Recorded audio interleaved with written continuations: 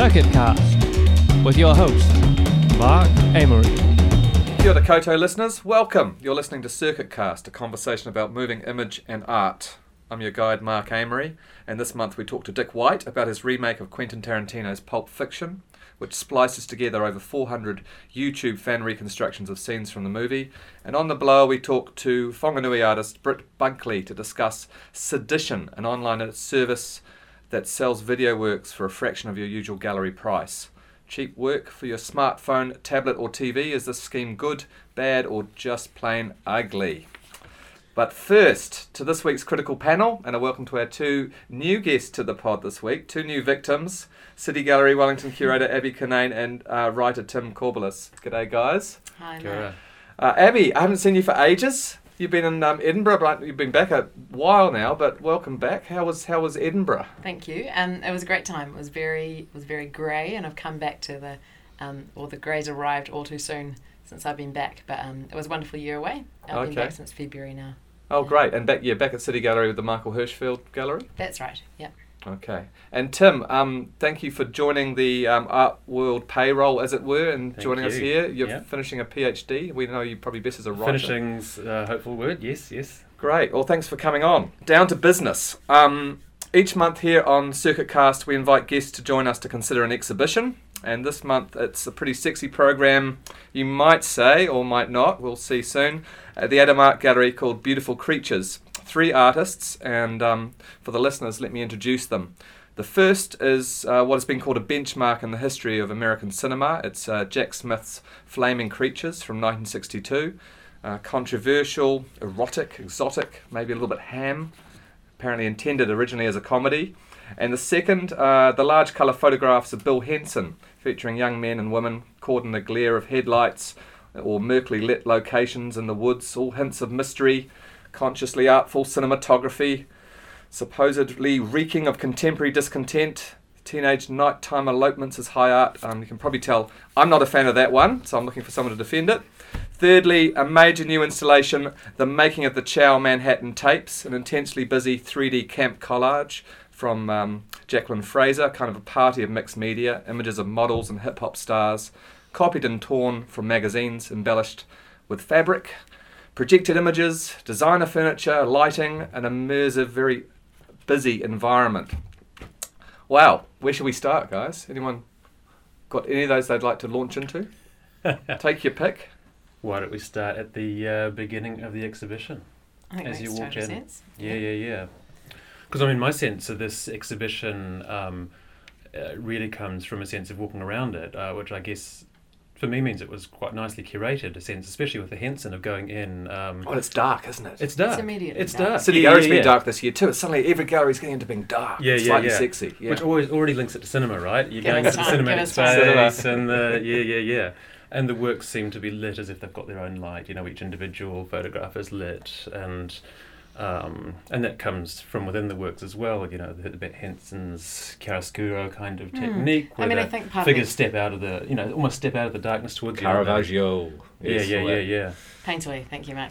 And I think part of that darkness, obviously that is a kind of a mood and atmospheric thing that you want to walk into, but it's about giving that internal light in the work a chance to do its thing, to prove that kind of statement, which I think we've heard a lot from, oft quoted from Bill Henson, saying that that beauty is the one thing that's both divine and visible, and it's kind of about that visibility, or letting that do its very, very theatrical thing in the space. Yeah.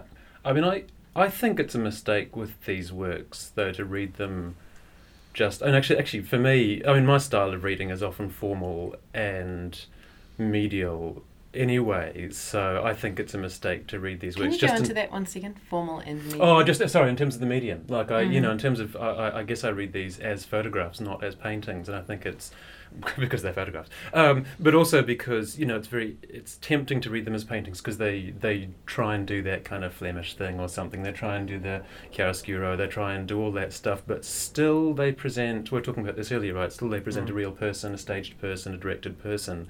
And for me that's a really important aspect of the works, especially given Henson's kind of slightly, controversial history of employing prepubescent kids in the images, So these kids are not only stepping out of the images in terms of being lit against a background, but they're stepping out of...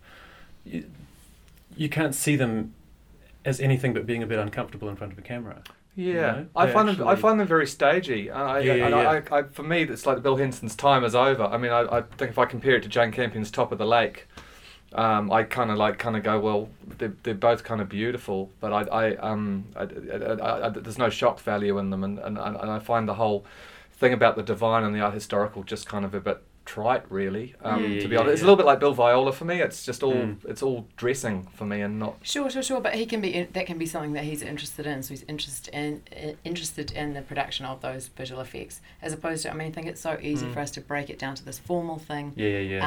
Versus content, and as soon as we start to talk about content, we talk about all the problems that comes with those, the particular subjects that he's chosen. But we need to recognise that those things are both kind of intertwined. That of course. What he does and how he does it and who he does it to, if you'll allow that, is of a piece. Well, let's move downstairs. We've got I think there's some very interesting connections between these works, and we're already talking, I guess, about cinema in some respect and narrative. The connection with Jacqueline Fraser. Of course, there is this kind of old man, young boy, young girl.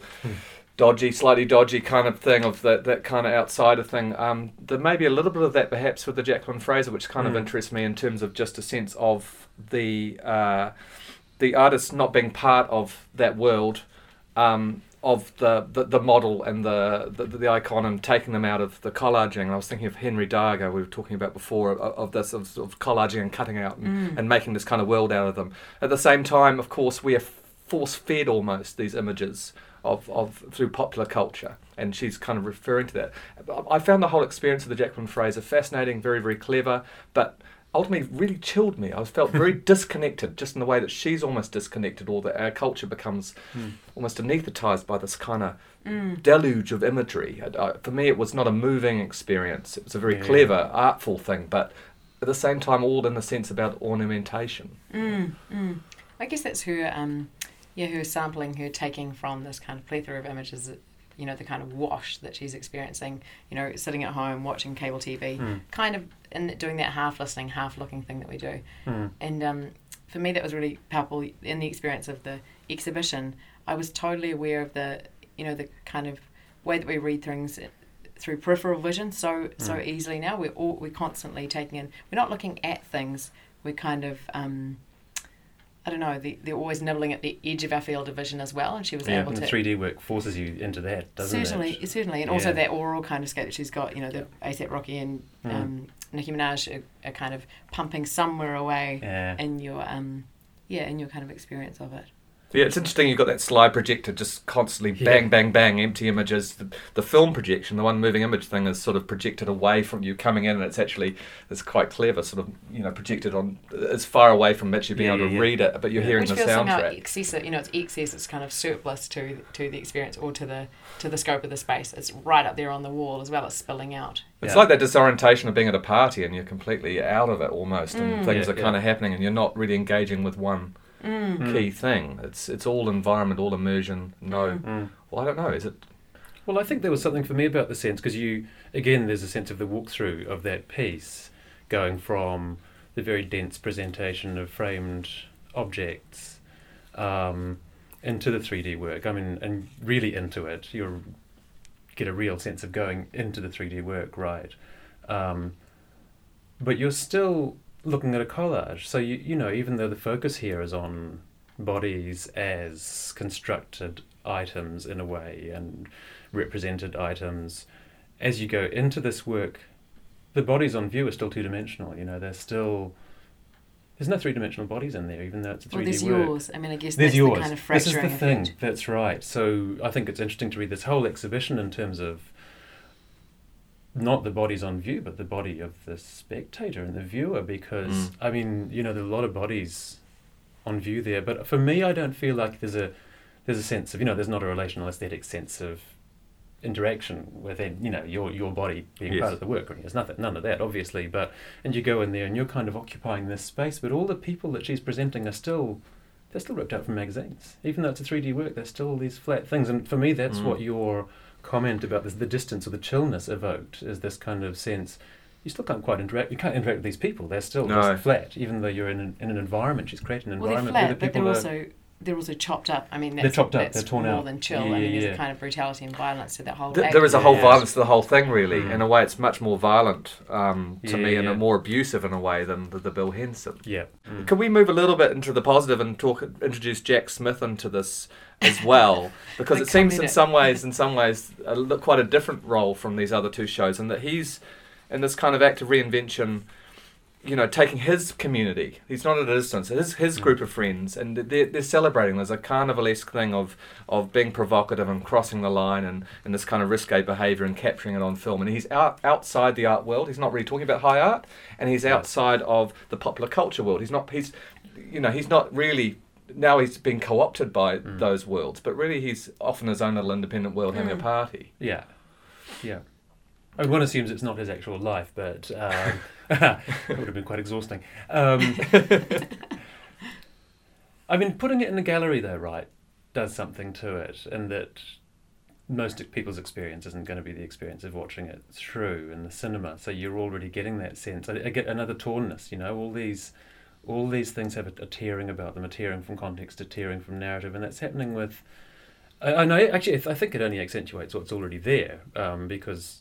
It's famously non-narrative or not easily narrative. It's not a story. It's these tableaux, and as you watch it, the tableau fade into pure aesthetics. You can't work out what's going on. It's just light and dark after a while, and then the breasts and the legs pop out again. You realise what you're looking at. But putting it in the gallery accentuates that, because you're going to come in part of the way through. You're going to come in the middle of one of those images. To a degree.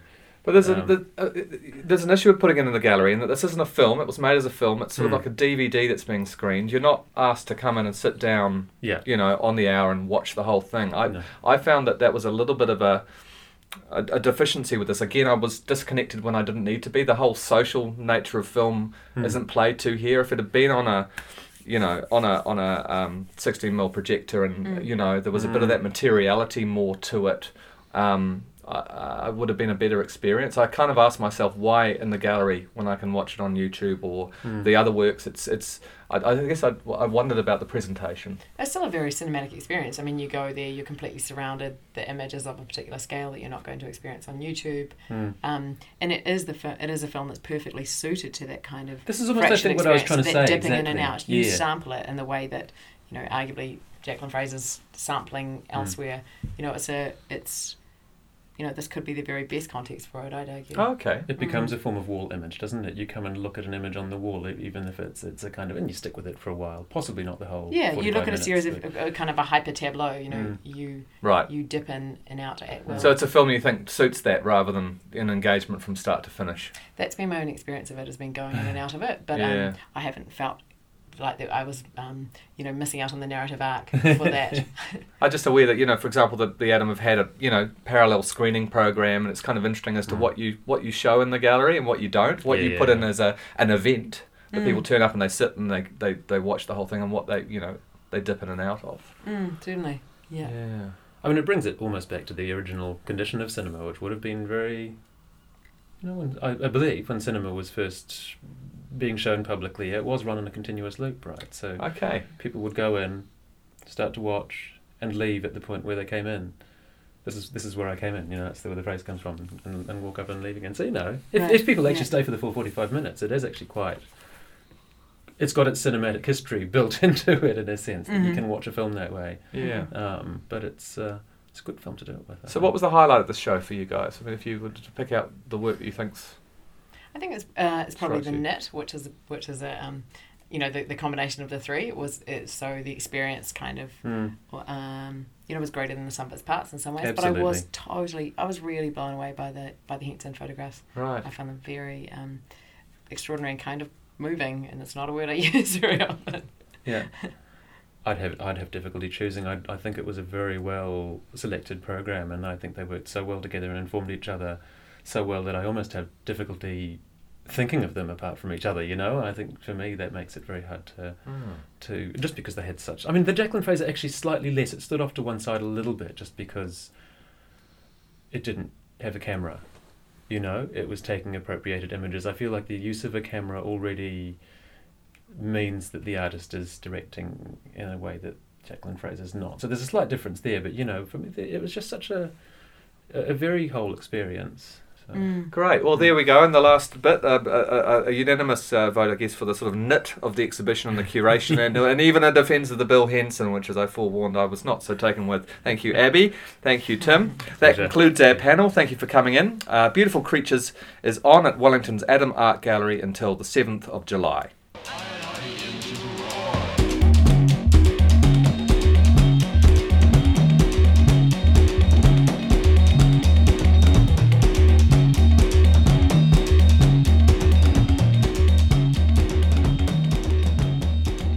Well, you're listening to Circuit Cast, and now we move right on into part 2 of this podcast. Suitably, I guess, following up from Jacqueline Fraser's college cut-ups of reproductions from popular culture, we can move on to those of artist and lecturer at Massey University, Dick White. Hi, Dick. Hi, Mark. Hi.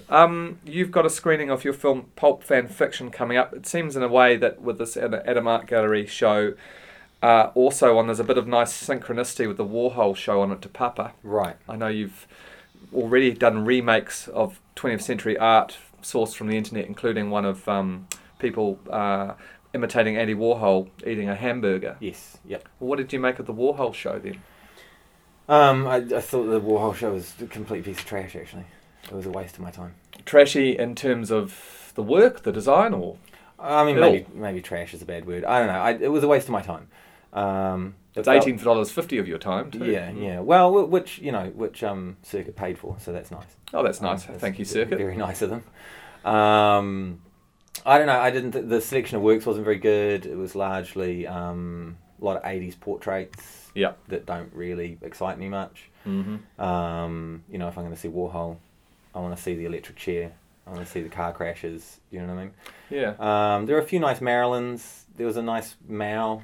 What about the moving image work? Moving image work was shown off DVD, so that was really disappointing as well. All right. Particularly, as paying. What did you think of that screen test kind of carry on where you could pretend to do? You could pretend to do. I don't know. It was kind of embarrassing. They'd set up these fake bricks, and they had what do you call it, tin foil over it to try and recreate some factory kind of feel thing, and a weird little booth thing that didn't really make any sense. You couldn't control the camera. Right. It just, I don't know, the whole thing was just odd. It was odd. It was like Ico does Warhol. Very good. Okay. Well, let's talk about your own work now. Your current work has involved, over the last 3 years, lovingly stitching together over 400 fan videos, remakes of scenes from Pulp Fiction, to recreate it as a 2.5-hour film that's about to screen. Why Pulp Fiction? Well, it seemed, I don't know, like I remember having the idea, I remade the shower scene from Psycho. Yes, I've seen that on the Circuit website. Yep, yeah. using fan recreations. And that seemed like the logical choice if I was going to do a scene from a movie, because it's one of the most well-known scenes of all time. It sits neatly in that position between modernism and postmodernism, things like that. Like, it sits in that nice little sort of buffer zone in the middle there, which I'm fond of. And it's also, I mean, I don't know if it really is, the scene with the most amount of cuts in it in film history or whatever. I'm sure there's someone who beats it or whatever. But in terms of popular cinema, there's certainly not a scene, I don't think, with so many cuts. And such a lot of quick paste cutting. So it seemed like a logical choice, because it would be a good way to explore, fitting in as many fan videos into one short space of time. Well, that's Psycho. What about the 2.5-hour Pulp Fiction then? Well, that was the thing. So, I mean, the next logical step was to remake a movie. And I sort of feel like the Psycho one now is sort of like, I mean, it feels like a school project, you know what I mean? It was just a short little thing. And I was like, okay, I want to make like a proper work here. What am I going to do? And I don't really remember I think I tried to think of other films, but then the second I thought of Pulp Fiction, I was like, well, that's it, obviously. Like, there's no other choice, really, of film to remake in this sense. Well, the title itself, Pulp Fiction. Exactly. The pulping of fiction. The title, the remaking of stuff already. Quentin Tarantino's constant recycling and remaking of scenes in the first place. But also, like, its state, or like its sort of iconic value, like, at least to my generation. People still quote it. It's still circulating culturally, and so that was the other interesting thing for me, is that it's become a part of language, I think. But why do it other than people kind of like obsessed with it? You know, it's like remaking Jay-Z remaking the White Album or something. Well, whatever, and it's kind of funny. What is the bigger purpose for you? I mean, why spend all that time on it? Is it just a kind of yourself being a sort of a geeky poppy fan of the whole thing? What's the... I mean, I don't even like Pulp Fiction that much anymore in some ways. Don't get me wrong, I still enjoy watching it. I don't know, I have a very unusual relationship with it. I much prefer Jackie Brown as a film. I think Jackie Brown's a really politically sensitive and interesting film about race politics in America at that time. And nothing, I don't think Tarantino's managed to return to that in quite the same subtlety and sensitivity that he did in that film. And that's his least favourite film. Aren't we just avoiding politics by just constantly remaking, these things? Right. Okay, so why remake it? Okay, so the first reason is that I want to see it. And that's the reason I always make something in the first place, is that I just literally want to see it. I don't know why, but I really want to see it. I have no answer for that. It's a feeling, do you know what I mean? It's a thing. Yeah. I want to see it. But there's also, I think, a certain politics in the act of remaking, a taking back of culture to some degree, and then inserting yourself into these cultural moments, like taking some ownership over them. I don't know if that's, it's possibly not as profound as other political, activities. Well, it's kind of collective, but in a sense it's a disembodied collectivism, because you're not getting all those people together, are you? They're not talking to one another, really. No, and I didn't want to do that. Okay. Because, so there's one other film that's been remade, as far as I know, from beginning to end. I mean, in a fan sense, do you know what I mean? Star Wars, Star Wars one. And that was where they actually organised the fans to get together. You're allotted your 15 seconds or whatever. I didn't realise that. It's all done through a website, and so they remade the film. And then they sort of stitched it together. It's really easy to watch. It's kind of like, it's a lot smoother than my one, for instance. But I didn't want to do that. What I'm interested in is that it already existed remade. That's what interests me. Not that we would on purpose remake it. Oh, wow, okay. But that the entire film already existed. And I wasn't... Well, there were no gaps. Wow. So first of all, I mean, what was interesting about it, because I had the idea of Pulp Fiction, I've since looked for a lot of other films in terms of just wanting to check what's out there. And I think now, I think I can say that Pulp Fiction is the most remade film on YouTube. In its entirety, I mean. I'm sure there are certain scenes that are more remade, so on and so forth, but in terms of there being such a broad range of it, I think it's the most. Yeah. Which means I made the right choice. It was intuitive, because obviously if I had chosen a film where everything didn't exist, then I'm screwed, because there's not going to be a finished product at the end of this. I'm going to spend all this time doing it, and I'm not going to actually end up with the finished film. But I wasn't sure I was going to get the whole thing until 2 weeks ago. About a month ago, some students, I think American students, uploaded a version where they had dubbed themselves underneath it, just saying the lines, nothing more.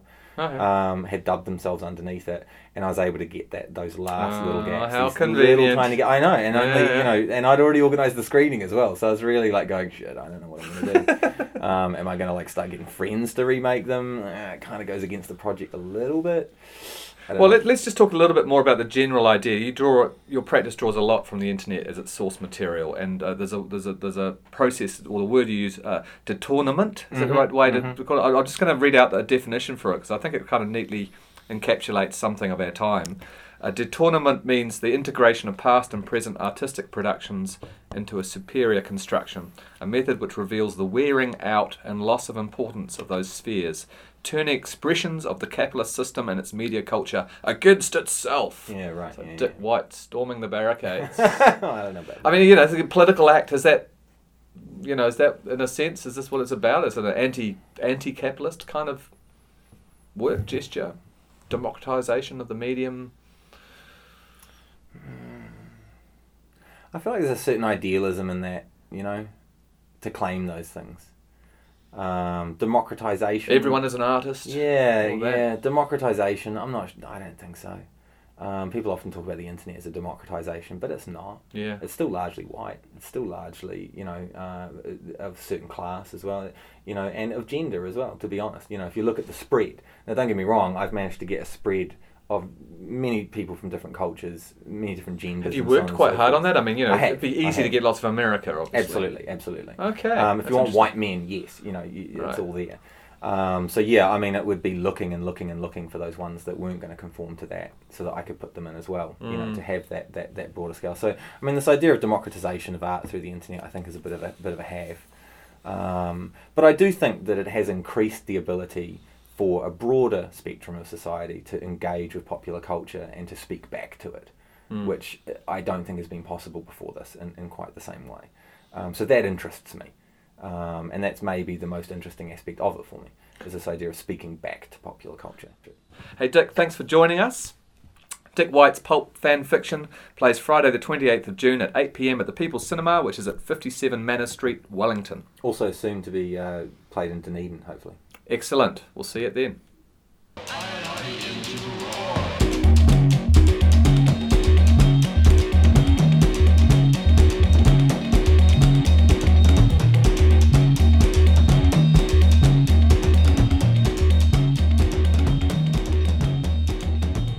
You're listening to Circuit Cast, views, voices and debate on artists' moving image. And in part 3 of our show, we phone a friend somewhere else on the planet. Where will it be today? Well, I'll give you a clue. It pulls at the bottom of a grand river. It has a rich history and a lively artistic community. It's in the lower North Island of New Zealand. Locals may have guessed I'm talking about Whanganui. And on the blower this month is moving image artist, sculptor and lecturer at the School of Fine Arts, UCOL, Britt Bunkley. Is the snow on the hills there yet, Britt? No, it's beautiful weather. Lovely. Very warm. Oh, very good to hear. Hey, I'm kind of interested in your location there in a sense, Britt, in terms of your relation to your work's production and its distribution. Because I think, ironically for us, your video work is in more film and video festivals around the world, be it Moscow or Oslo, than any other New Zealand artist Circuit can think of.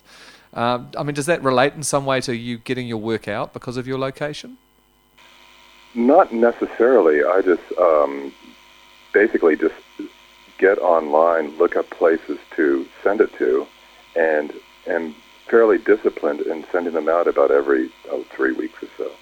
I mean, your work, more than most artists I know, focuses on the digital as a kind of a sculptural material. It's really playing with that medium. I mean, do you think that's kind of been a response in some ways to being in Whanganui? Or do you think you would have gone that way if you'd stayed in the States, say? Well, I think it is a response to being in Whanganui because I came here and was doing a lot of public art in the States. When I came here, that pretty much dried up. So I began using 3D digital in the early 90s to basically try and design public art projects. Right. And when I came here, I kept using the software and decided to try and do virtual public art projects, and just for basically as an investigation into kind of objects that could be made. And it evolved. It evolved into video because the software was also an animation software, and it evolved into 3D printing because I somehow became connected with a group of people called Intersculpt. It was led by a person in France named Christian Levain, and started printing up things online, 3D sculptures virtually simultaneously around the world during these Intersculpt festivals or different little events they happened. They weren't really festivals, events, I guess. Well, in terms of your video work, I mean, again, working at a physical distance from the New Zealand sort of dealer galleries, I guess you're plugging into different things, and something I see you've been recently using is this thing called Sedition or S-Edition. It's kind of hard to know how to say it, isn't it? It's sort of S in brackets and then Edition, which is a new online service that sells video works, I guess for a fraction of the big money you'd see in galleries. I think their line is turning screens into art, and your work's featured there. I mean, it's got a bit of a gift shop feeling to it, perhaps, but it's alongside video versions of 3D works like Tracy Emin, Neon, a floating baby skull covered in diamonds by Damien Hirst, all this kind of stuff. How's that gone for you? You've got a work, Blood Angels, up there for sale. Well, I put it up about 3 weeks ago, and I sold 4 so far, and it's okay. Yeah. To make the same price that it would be to equal a hard copy edition would take about 80 copies sold. So, okay. Because they take a 50% of it.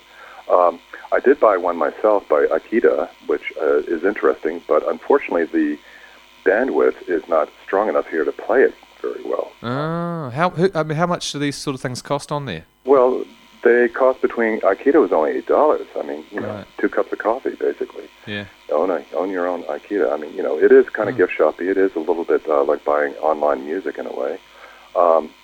Some go, and there was one that I wanted to get to AES&F that was $84 right now, but that's a little hefty for and online, because they're only available online. That you can only stream them.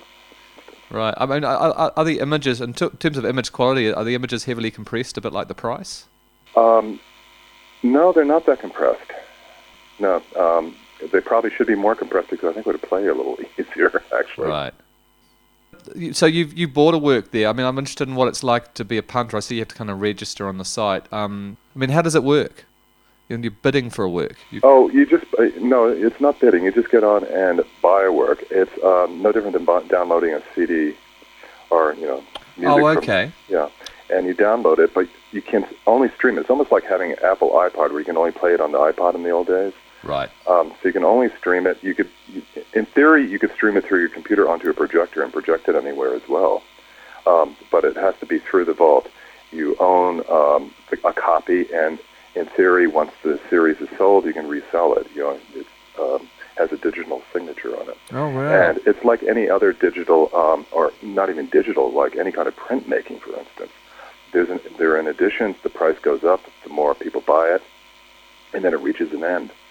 It's really no different than photography, buying a photograph, in which you can, in theory, make almost unlimited copies of photographs, but photographers have editions established. Right. I don't know if there's any legal law allowing you to go over it, but it's not in good form to do so people know. Is this the future, Britt? I mean, or is this just a kind of more commercial offshoot? I mean, is this good? Do you think generally, or I guess with this, is it good or is it bad, or is it just a little ugly, or is it going to be something you see a lot more of? Do you think? Well, I don't think it's any uglier than downloading music, really. So, do you show your work elsewhere on online? Well, I do have work on Vimeo, which in theory can't be downloaded,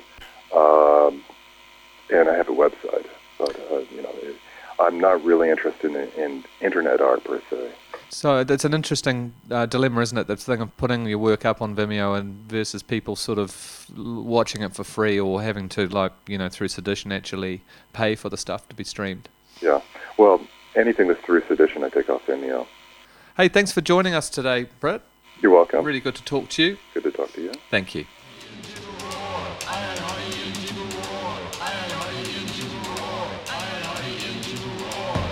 And that completes Circuit Cast for the month. We'll be back next month. Circuit Cast has been produced by circuit.org.nz with the assistance of Creative New Zealand and the School of Fine Arts, Massey University of Wellington, with music by Orchestra of Spheres. Ciao.